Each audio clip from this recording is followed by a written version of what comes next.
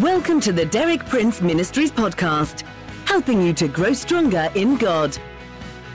For more than 6 decades, best-selling author and Bible teacher Derek Prince has been a source of inspiration for millions of believers around the world. You too can benefit from his compelling biblical insights. And now, Derek Prince.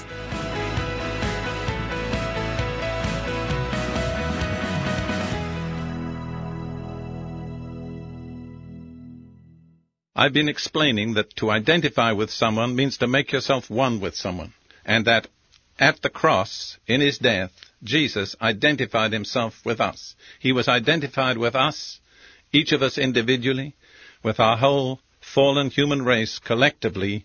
He was the last Adam, the entire evil inheritance that rose out of Adam's sin, compounded by the sin of every subsequent human being who has ever lived. All that was visited upon Jesus. Isaiah 53:6, the Lord made to meet together upon him, Jesus, the iniquity of us all, our rebellion and all its evil consequences. God brought upon Jesus in that moment of identification all the evil that was due by justice to us, that in return the way might be opened for us to receive all the good that was due to Jesus. The Lord opened the way for us to be identified on our side with Jesus, not only in his death, but in all that followed his death, burial, resurrection, and even ascension to the very throne of God. And at the end of my talk yesterday, I used a little example which I want to return to today, the example of the elevator. I mentioned how I'd found myself in an elevator in a large hotel on the ground floor, just getting ready to go up, and how I'd looked at the buttons that selected the floor, and I saw that above 1, where I was, there was M, which was for mezzanine, and then there was 2 and 3 and 4, all the way up, I believe, to the 15th floor, which was the top. And so I was there meditating on the gospel. I was in that city to preach. And as I looked at those buttons and considered my position in the elevator, I thought that's just like entering by faith into Christ, entering into the elevator. And once you're in the elevator, you go wherever the elevator takes you. You're not dependent on your own power to get there. You just depend on the elevator to take you. And I thought, that's like being in Christ. And then as I looked at the buttons again, I saw below 1 another button which had a letter on it, the letter B. And I inwardly was asking myself, well, what does B stand for? And it was really almost comical. It was like immediately the Holy Spirit gave me an inward answer. And he said this: B stands for basement, baptism, and burial. And I saw it so vividly. When we step into Christ, we don't begin by going up, but we begin by going down. That's the whole law of spiritual progress everywhere in the universe. If you want to go up, you start by going down. So we step into Christ by faith, and we go down with Christ into the basement, which is baptism, which is burial. We're identified with him in his burial, but out of his burial, we enter into his resurrection, and then we just press whichever button we want, and we go up to that. I was sharing this with a friend of mine, a businessman in the city where I was preaching, and he made a rather good comment. He said, Brother Prince, he said, that's a very vivid picture. And I was emphasizing how we could select any floor and go where we wanted in the elevator. And he said, Brother Prince, that's a very vivid picture, but isn't it a tragedy that so many Christians, when they get into the elevator, they just press M for mezzanine and get off at the next floor. They never go to the heights that are available in Christ. And I've always carried that thought with me.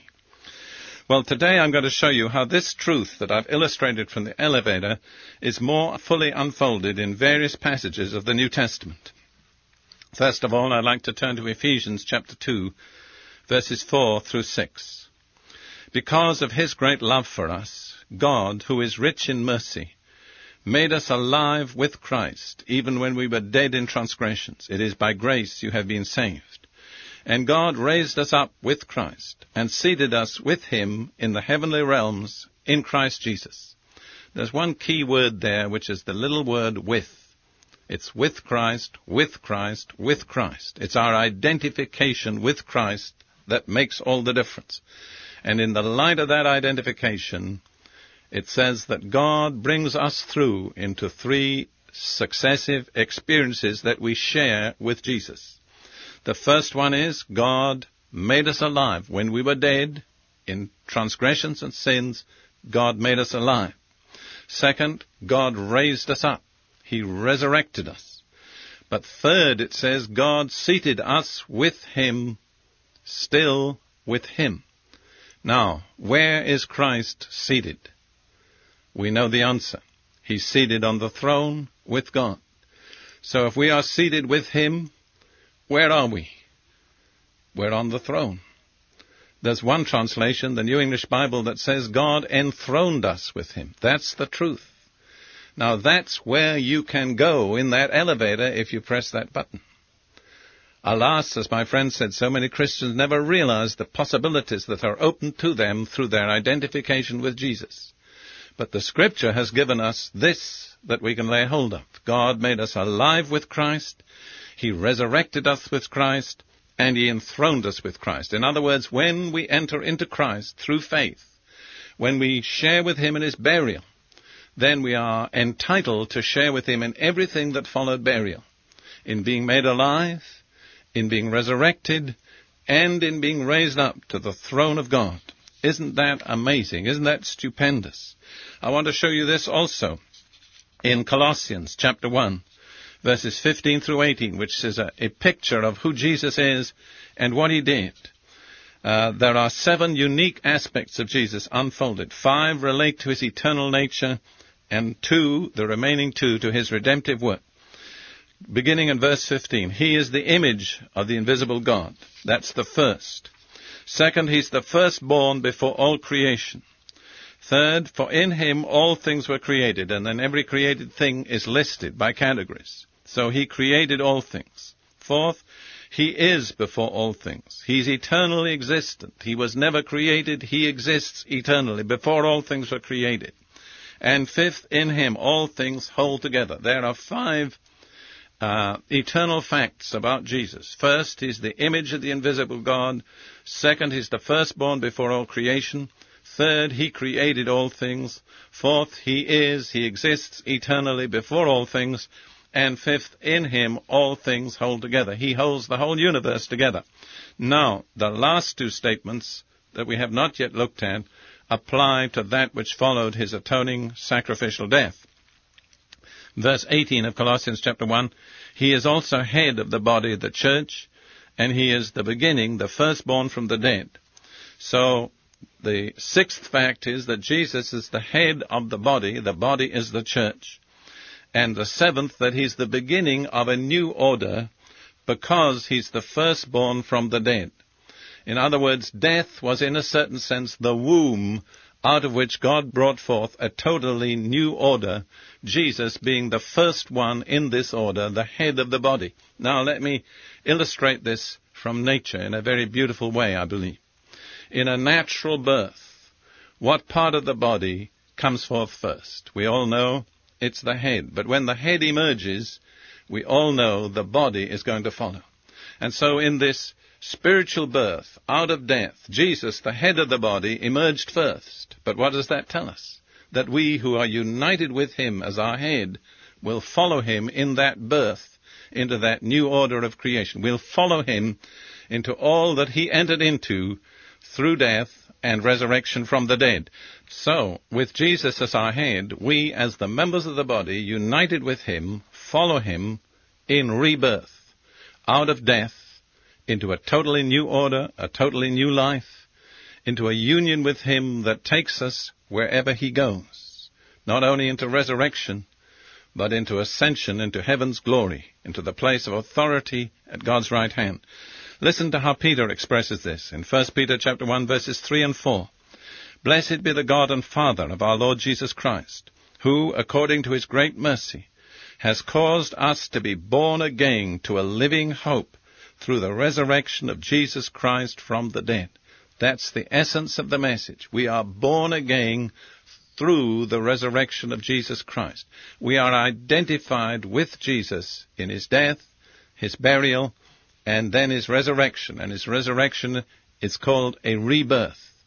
It's a birth out of the old order into a new order, a new way of life, a new kind of life. And it says in connection with this, in the next verse of 1 Peter, to obtain an inheritance which is imperishable and undefiled and will not fade away, reserved in heaven for you. So through our identification with Jesus, we pass through death. We are born again through his resurrection into a new life and into a new order. And this order is totally different.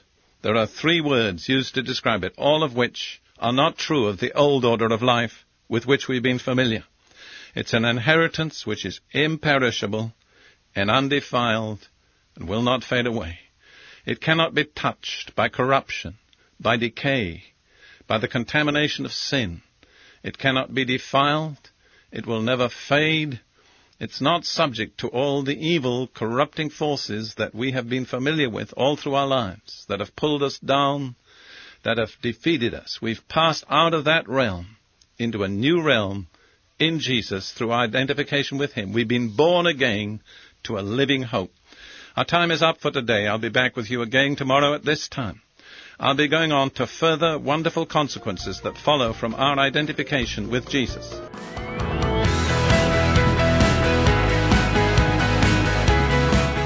Thank you for listening. For more inspiring teaching, visit our website at dpmuk.org/podcast. And like our page at facebook.com/dpmuk to join our online community. Derek Prince, teaching you can trust.